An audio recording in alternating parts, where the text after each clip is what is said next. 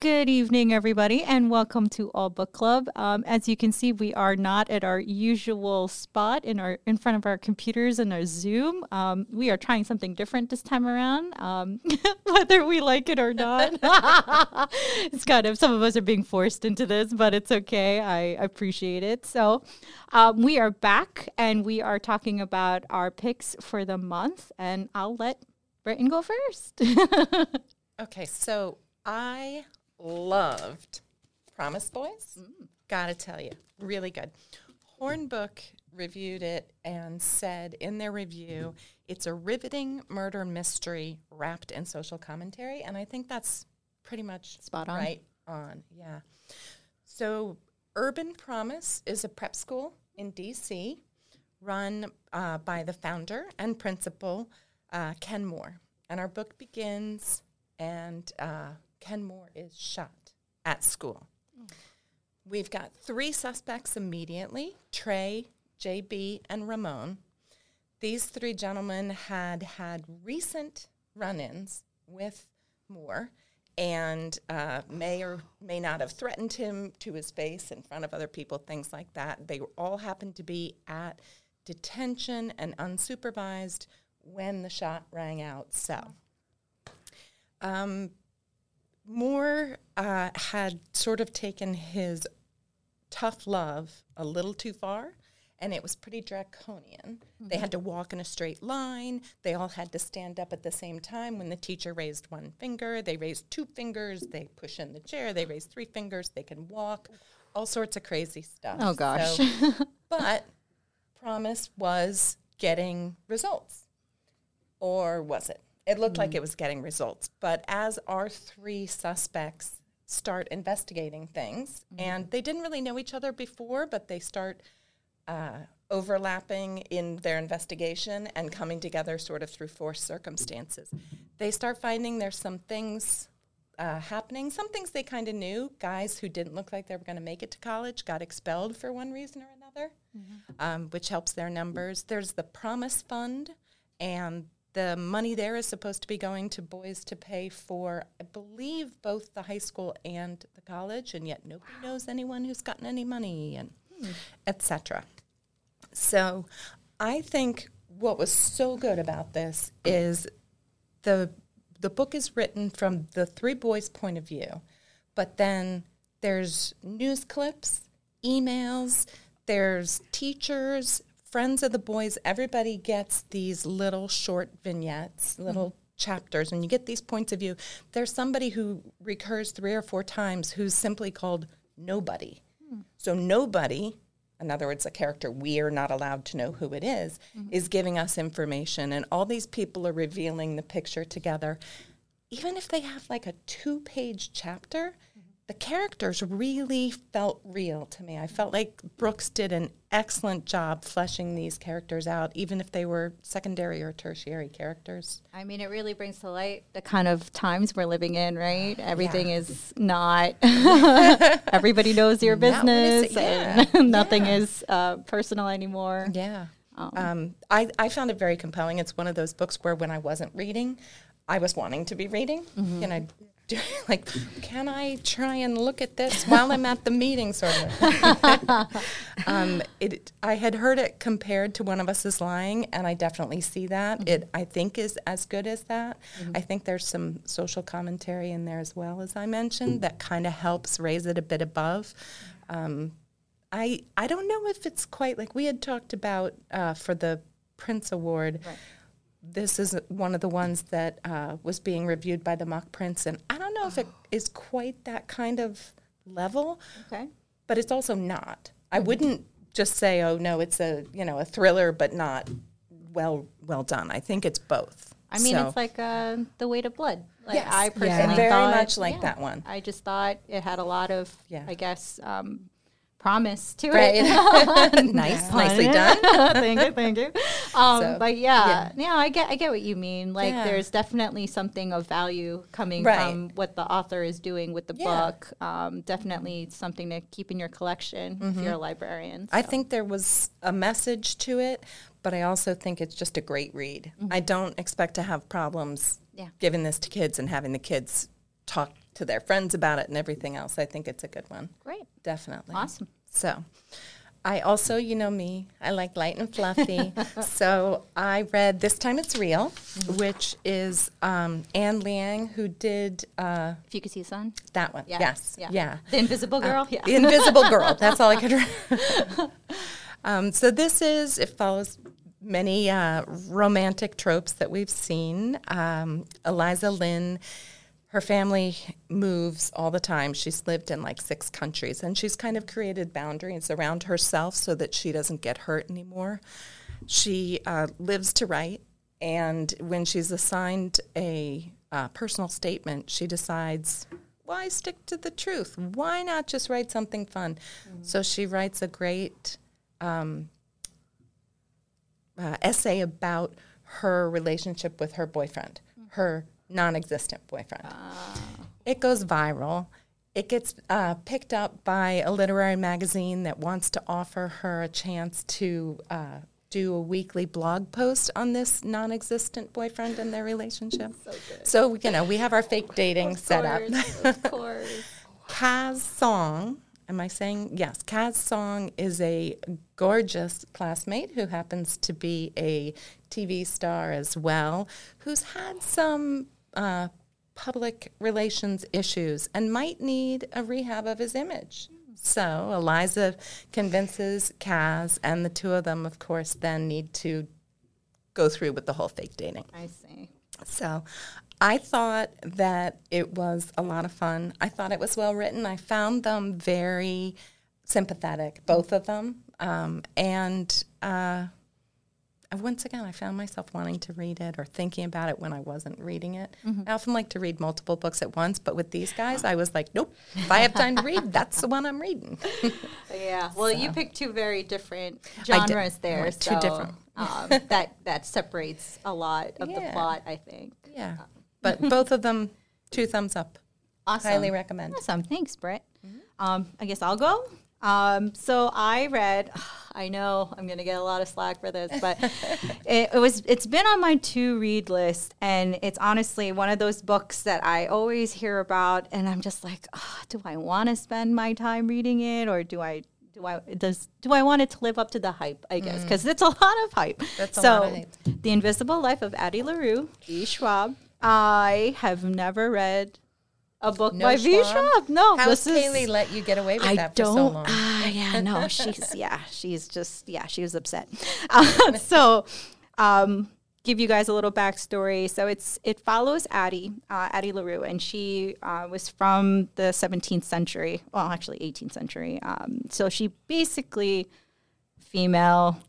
Living in a world where she's just expected to be married and be a wife and do all sorts of womanly things, does not want that, obviously, because who wants that when the whole world is your oyster? So she makes a bargain with a god of the dark or something like that, and basically he curses her. He gives her the life of, she's basically immortal. But the curse is anybody that she meets or runs into can't remember her. Like they walk out of the room. Who are you? What are you doing in here? kind of that kind of thing. So without giving too much of this story away, it goes back and forth throughout her life. So that's like 300 years in the making. And she basically stumbles upon a young man named Henry in like 2014. And for some reason, he can remember her. And you kind of dive into that. Once that plot hits, then it gets good. This was a slow burn, in my opinion. I thought it was it dragged a little bit. There was a lot of like just her walking and trying to like survive. And I'm going to interrupt you. I actually put it down. You did? In that drag. You did, right? Because it is. It's a very slow burn.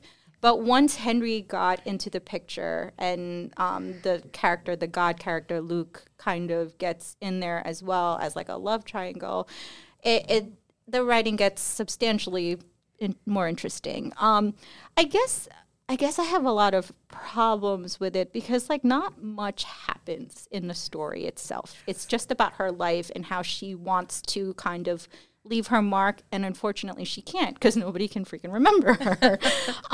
So with that being said, she kind of implants herself through like art. Like she'll, hook up with an artist and they'll draw her 7 freckles or put her in the background of like a famous artwork. Like she's just kind of the woman in the background that nobody can ever remember. But with that being said, it does live up to the hype. I think that the writing is good. I think it could have been better. I don't know whether she wanted it to be straight narrative or prose, but I don't know. It was a little problematic for me at some point. Again, like I said, slow burn, very, very like the plot didn't pick up until like halfway through. But the ending was surprisingly, I thought, well done. I could have done with more diverse characters. And I also felt like Henry, when you find out what this guy did, you're just like, what were you thinking? Life is not... Rosa can barely contain herself over there. She's life giggling. is not that horrible that you had to make a deal with like the devil. And it's just so like, hello. Like you want to shake these characters and like, you are basically immortal. What do you have to show for it? In like 300 years, you've done nothing. You've lived through like wars and genocides, things like that, but nothing. But again, if you need something kind of there for February, well, March now, since we're posting in March, but I mean, again, it does, I think there's a lot to be said that it does live up to the hype that is the book talk world. But I personally, I wanted more for the characters. I think they could have been fleshed out just a little bit more, and maybe the plot kind of do a little bit more editing. But overall, I think I'd recommend it. It is an adult novel with, I think, young adult appeal. So do you think the slow drag could be to create the feeling of what Addie's going through? Like walking. I mean, Addie's life is just a slow drag, right? Yeah. I mean, so maybe that... But again, like... she's trying to get you to feel what Addie was feeling. I guess. But the whole point of it is she didn't want to be tied down. Now that the whole world is her oyster, what did she really have to show for it in the 300 years? But again, nothing. I feel like she didn't learn anything. No. Like in 300 years, like she could have utilized her curse for something good. Like she could have been a spy for like a war spy because nobody will remember her. Exactly. Yeah. Exactly. And like I feel like her personality was basically her 7 freckles. Yeah. No, she was the same person that she was first chapter of the book till the very end. Yeah. It's the same. There was really no growth in the character. That's what I mean. Like I wanted the characters to be a bit more fleshed out. And again, like with Henry, he was just so... What was this guy thinking? That's all I have to say. He was not thinking at all. And you feel badly because obviously... He was going through depression. There's a lot of anxiety. You can even tell. But still, like, life is not that bad. Do not make deals. Long story short, do not make deals with the devil. Yeah, that's a good one. That's a good message. All right. I turn it over to you, Rosa. Okay, so I've been in a very bad slump lately. Yeah. It's just been duds a lot. And then I'm kind of burned out in YA. But I found like 2 books that kind of like pulled me out of that. So the first one is an ARC of Divine Rivals by Rebecca Ross. And I think that is her best work so far. If you're a Rebecca Ross fan, definitely like pre-order this because it is basically a story about heart. And like it's fantasy, but very closely inspired by World War I. So there's a land, and it's ruled by the gods, and there's a neighboring nation that is ravaged by war because the gods are warring. And so the protagonist, Iris, and this is sort of like inspired by like, I would say the 20s, 30s period, so like the fashion and everything. She has to watch her brother enlist and then go off to war, and then she doesn't hear from him for half a year, and she's distraught. Her mother deteriorates and spirals and turns to alcoholism, and so she has to be the one to support them. with her job as like an obituary writer in a newspaper. And Tough job. yeah. Especially during a war. Yeah. And she's always dreading the day she's going to see her brother's name. So she's racked with anxiety. She has a lot of problems at home. They're struggling financially. And then to top that off, she wants to move up from like her obituary job and write about meaningful things, especially wants to cover the war. And but she can't do that because she has a rival who is also vying for a promotion like she is. And his name is Roman, and he comes from a very wealthy family, and she believes that he basically like got this job because nepotism. And so they're both like sort of butting heads over it.